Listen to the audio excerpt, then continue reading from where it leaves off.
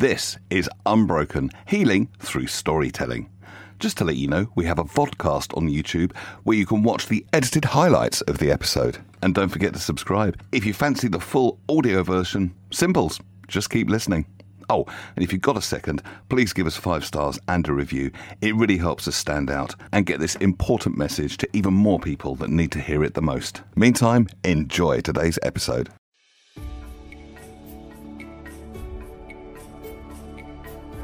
My guest today is Gloria Masters. She is an author, an advocate, and an activist for all things child sexual abuse.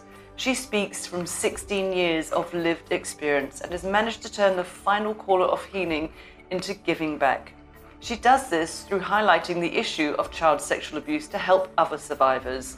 She is currently writing her second book, Flight Path to Healing, which is a guide for survivors.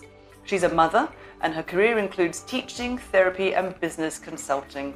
She regularly blogs on gloriamasters.com and has created the podcast, Handing the Shame Back, which is a safe space for other survivors to share their stories.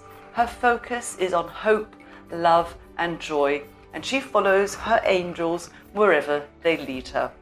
I think sometimes what we do as humans is we wait till we're at the edge and then we say, help, can you give me a hand up? And I guess the angels just want us to know, look, we've got you.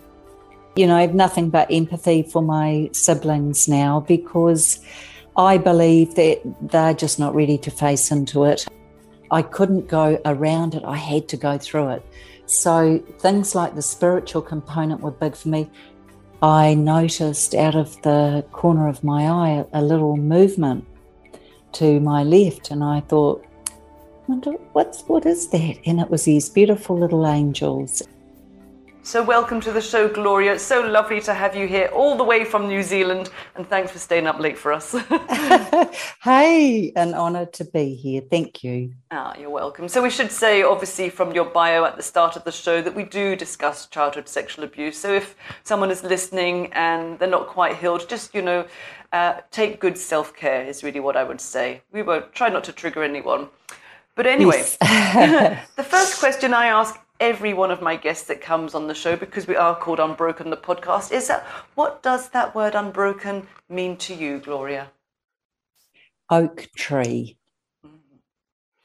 Because an oak tree stands, and it stands the test of time. The wind, the rain, the hail, the torrents can come flying at it, and it may bend, but it never breaks. It is beautiful, isn't it? And it also means that your roots are firmly grounded. Yeah. Which I love. And I have read your book, On the Wings of Angels. Is that right? On Angels' Wings, even. Wings, yes. I knew Angels and Wings were there somewhere. Sorry. And, I have worked a lot with childhood sexual abuse, but I was shocked at the level of abuse that you experience. And it's not an easy read, but I think it's a very important read for people to realise just what can take place, but also on the flip side of that, how you can survive something so deprived. So could you tell us really, I guess, what age the abuse started? You were very little really, weren't you? Yeah, so infant, and up until the age of 16, when I no longer had to see my father. So that was the numbers 1 and 6 have always meant a lot to me, and I had never realised why until I started writing my own book, and then it hit me. I always used to look for the numbers 1 and 6 everywhere I went, and that's why. And that gives me shivers because I also have a magical number, different numbers, 44. And it appears to me, it manifests itself in so many ways. So it's interesting, isn't it, the numerology in that. But so you were just very little, and there was a time when your parents separated and you were just 11 and you were given a choice of which parent to live with. We have to say that your mum was quite neglectful as well. She kind of abused you in different ways. But you went to live with your father and your dad. And could you speak a little bit about how that was for you? Yeah, so look, when I was 11 years of age, my parents separated and we were made to line up in the lounge and told who to choose with the very strong, emphatic emphasis being on what you choose, you cannot change your mind on. And my father tricked me. He promised me a horse. Well, that never eventuated, but the next 18 months living in his house were unbelievable, Madeline. Just abuse, psychological torture. And, you know, I believe he's a psychopath, or he's passed now, but he was definitely a deranged psychopath. And I'm very grateful to be alive and have emerged through it, sane and whole. Absolutely. Because Yeah. sadly, it wasn't just the abuse that you experienced from your father and your No. brother. He also prostituted you to Yeah. paedophile rings, and you were a sex slave, basically, weren't you? Yes. So from the time I was very little, I was trained by my father's mother and one of his sisters in the art of seduction.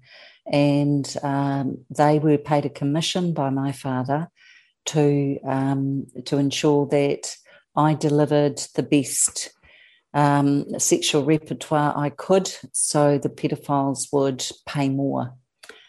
So that was a whole other hell unto itself. Simply because I had thought my auntie in particular was a safe person and I loved her. But there was a lot of tricking, there was a lot of manipulation, and there was a lot of cruelty. So, yes, I had no safe adult around me and I had to go within, and that became my way through. I went within. Yeah, and that's one of the parts of the book that really broke my heart. And I've said to you before we came on air that I wanted to dive in and rescue you. You think there were so many enablers, so many Yes. people kind of supported that awful behavior, and that was really hard to read. That you were just a little girl, kind of almost born to be abused. Yes. It was your purpose, Yes. really. Yeah. And it really was. And I was not seen. I think it's important for viewers to understand this, that my parents, neither of them saw me actually as a beautiful, lovely child to be, loved and enjoyed in a really beautiful way that good parents out there do. They saw me as an object, and in my father's case specifically, to make him money and get him more notoriety and kudos within the pedophile rings and the clubs he frequented and trafficked me to. So you were a commodity to him, really, weren't you? Yeah, I was an object. So you don't love an object. You don't waste money on an object. You don't invest in an object. And that's what I was. So I had no sense of who I was. And it took me decades of therapy and healing and other modalities to emerge and say, hey, this is me, and I quite like who I am. Mm-hmm. And then at 12, you were able to move back to your mum's, which was great in some respects because the sexual abuse stopped, but you were forced to go visit him every other weekend, weren't you? So every fortnight, the same thing happened again. Yeah. So when I was able to leave my father's house 18 months after I'd first arrived, it was only because the Catholic Church decreed at the time that he was an adulterer because I'd discovered him in bed with a woman. And I was so traumatized, my mother, for the first time, actually looked at me, Madeline, and asked what was wrong. And so I told her. She was on the phone to the Archbishop, and it was deemed unsafe for me to stay living with an adulterer. Forget the trafficking and the violence and the psychological torture. But I had to go back every second weekend. so many mixed messages there. It's okay for him to do what he wants to do to you, but if he does that to Yes. another woman, the church suddenly were interested. Yes. Yeah. Can you tell us when you started to notice your angels, as you call them? Well, I was very little, and bless, they're with us now, and I was probably 3 years old, and I'd done something. Clearly, my father was in a rage, and he dragged me out into the garage and threw me into an apple crate. And this is back in the days when apple crates had they were wooden boxes, but they had slats between them. So he roughly shoved me in there, nailed another one on the top, and was swearing and cursing and very angry with me, and told me I had to stay there. And I don't know how long I was there. It felt like hours. And I noticed out of the corner of my eye a little movement to my left, and I thought, wonder what is that? And it was these beautiful little angels, and they just seemed so graceful and loving, and just exuded love and warmth. And I just wanted to play with them. And from then on, I would reach out when I could, and I always felt them around me. And that's what I got from the book. It was total contrast, this dark, depraved world, and yet this beautiful light, this support. They were both going on at the same time. So it was a real paradox. But I get a sense that if they weren't around, you might not be around either. They really guided you to stay grounded and to almost prepare you that this will stop one day and you will be okay. Well, it was interesting because it was so innate in me. I can still feel it.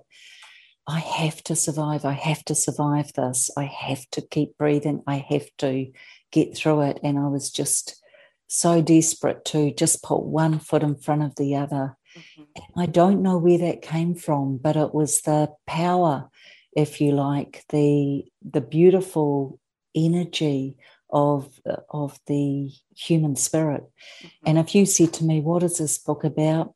You know what? It's about the power of the human spirit and its ability to overcome. Because really, by all accounts, all the therapists, etc. I've seen have said you really shouldn't be here, or you should be really quite mentally unwell. Absolutely. So I'm really grateful. I'm so grateful to be here. And what is your understanding? I'm sure over the years you've tried to work out, why did these angels come to me? Why were they there in my darkest moment? Do you have an understanding, or do you just say, I'm thankful they're there, but I don't really understand it all? What's your theory on it all? Well, I believe that I was meant to go through what I did. I believe I was meant to experience the depths of this so that I could emerge through and shine a light, so that others could also find a way through. And my whole purpose in life actually is to help others by shining a light on this. Mm-hmm. So that's what I'm doing. It's amazing. I know I've called other people this, but you really are a lighthouse, that you are just here now to serve others and to just light up the path for them, really, to show them that no matter what you go through, no matter how hard your past is, it doesn't determine your future, and you can heal. Because, we have a similar-ish story, and people say to me, I'd never go over that if that happened to me. And we both of us are here actually you can, and actually you can have a good life. Yeah, absolutely. And I think too, my thing is this, one of the real focuses I have is the power of the silence out there around this topic. Yeah. And my real core objective for me is to help others to hand the shame back by even speaking to a friend or writing out what happened to them. You don't have to do what you did, Madeline, and what I'm doing, which is write a book and create platforms to share. you can do it very gently and quietly and privately. Yeah. But I truly believe, even now as we're speaking, we're handing the shame back. Absolutely. Because the more we speak, the less power this has. Absolutely, because the silence really hurts us and protects the perpetrators, doesn't it? But yeah, and to me, look, the silence is enabled, and I love that you used that word earlier, not just by the pedophiles and the gatekeepers around them, but by beautiful people out there in our lives who struggle with the topic, who find it uncomfortable, who don't know what to say or how to help. So they'd rather we didn't speak, or in my case, rather that, do you really have to talk about it, Gloria? Yes, I do, because it might be your child or grandchild I save one day through being able to share. And I think it's role modelling that actually, if we find our voices and open our mouths and use the words, one other survivor out there might find the courage to share their story. You're helping so much more than just one other survivor. Your story, the ripples, I mean, we're New Zealand to Scotland, you know, the ripples where it's going to go are far-reaching than that. So for you, we talk about the magic 16, the 1-6, because that's when it stopped. And you didn't really have all of your memories till later on, didn't you? When did they return?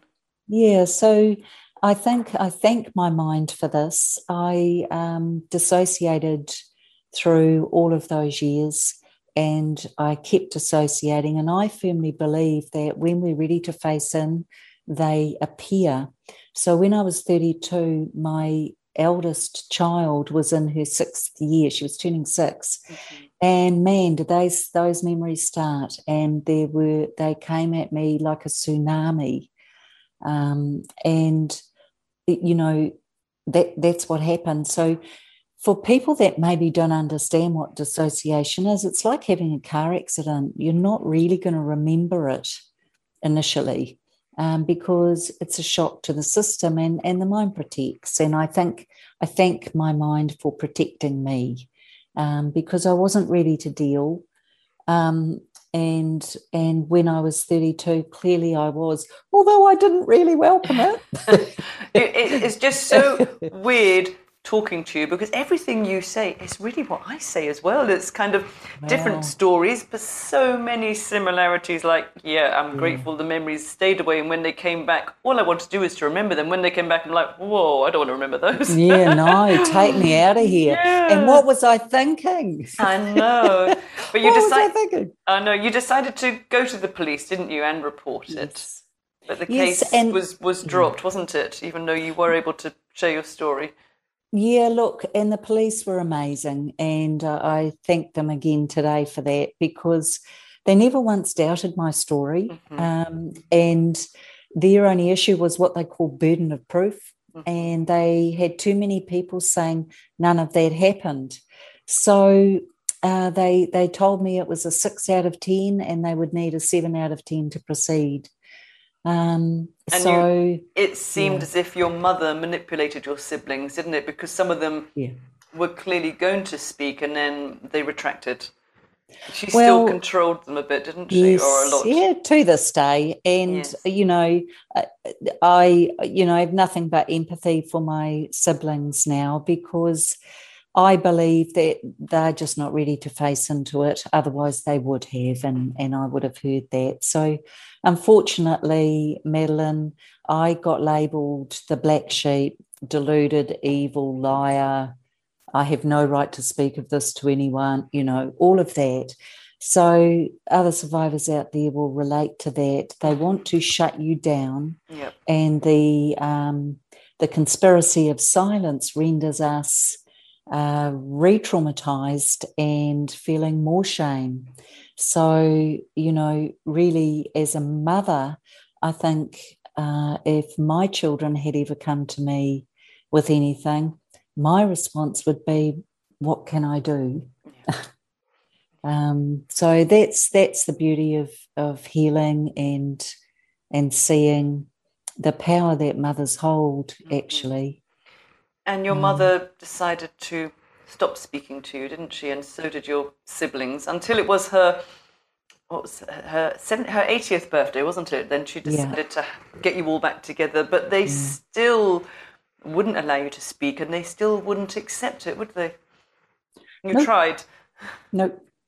And to be honest, it's only so many times I feel I could have knocked at that door without having it slammed in my face. And I had enough self-esteem then to actually decide, you know what, I can't do this anymore. Mm-hmm. So it's, I think for my mother, over the course of all of those years since I disclosed to her, she cut me out of her life 3 times, and then it was just too hard.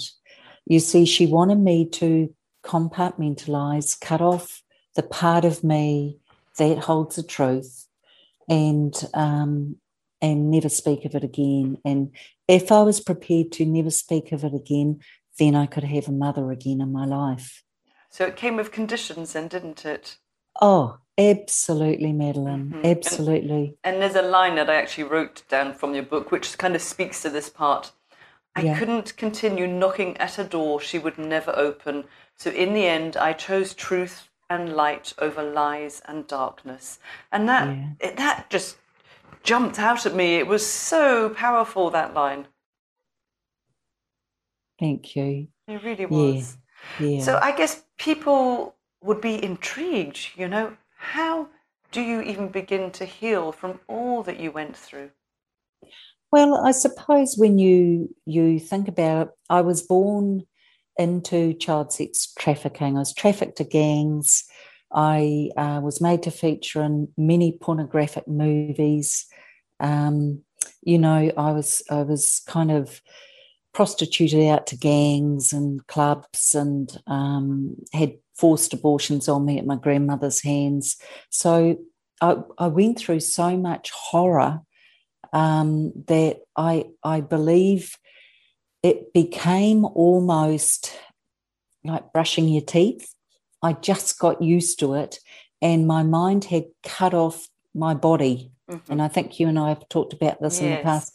So I was nothing from the neck down. Absolutely, Madeline, you've got it. Yeah. And so I wasn't in my body.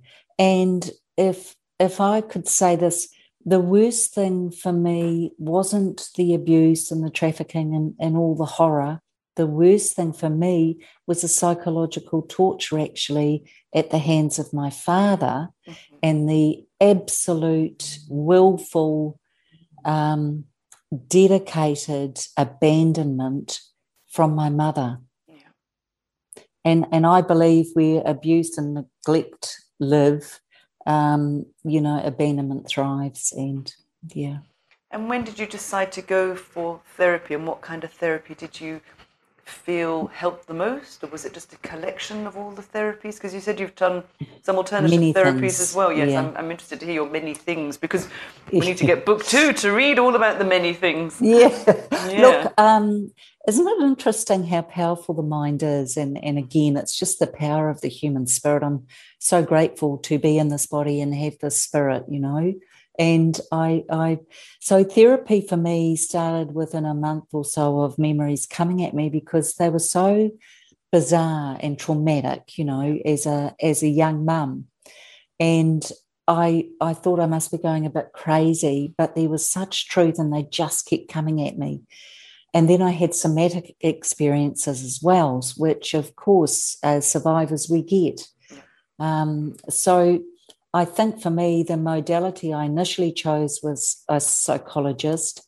I also did a lot of spiritual work. I dove deep into the Wayne Dwyer, Louise Hay works, because I had to find whatever I could to try and manage the evil that I was having to relive in a way to deal with.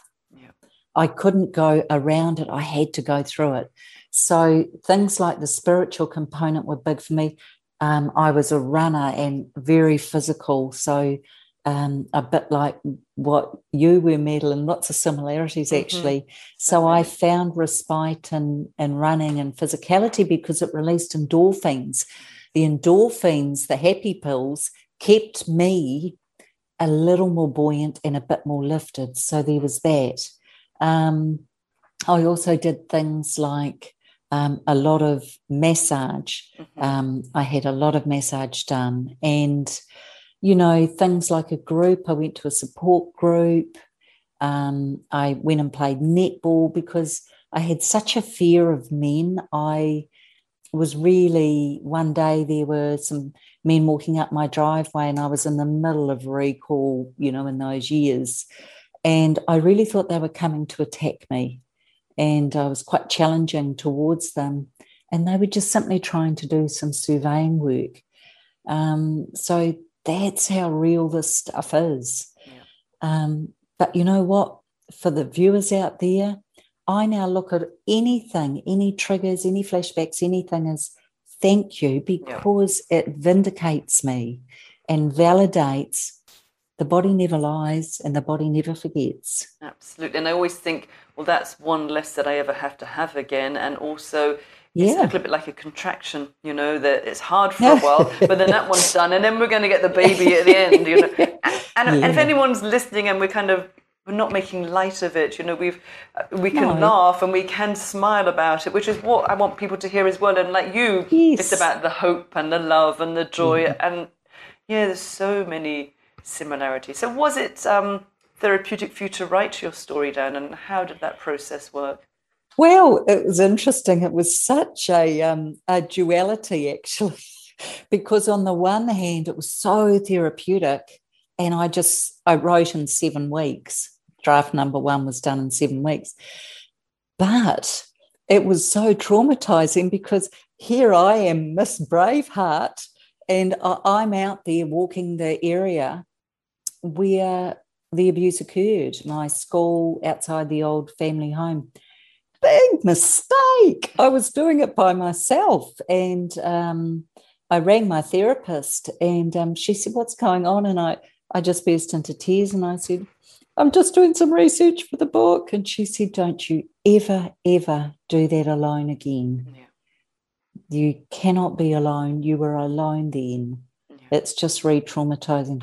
So and look, I'm not trying to understand that because, the block of flats where I was raped when I was younger, I could never drive past it. I couldn't even look at it. No. And just the other week I was in London and we drove past it, and I thought, it's okay now. It's really, it's done. And I actually even told my youngest, who was in the car, that's where it took place, and they never knew that. So it was interesting, really interesting to see. Can we test ourselves and we don't get triggered anymore? What do your children know of what happened to you? Have they read your book? No, and I've protected them a bit actually from this, because to me I'm just their lovely, annoying, frustrating, wonderful mother, which is great, which is exactly what I want them to have, that relationship with me. But they got very traumatized just hearing about it. So, I'm always going to be a lovely mum. God knows where I got that from. And protect the children. If they ever want to read it, they can do that easily.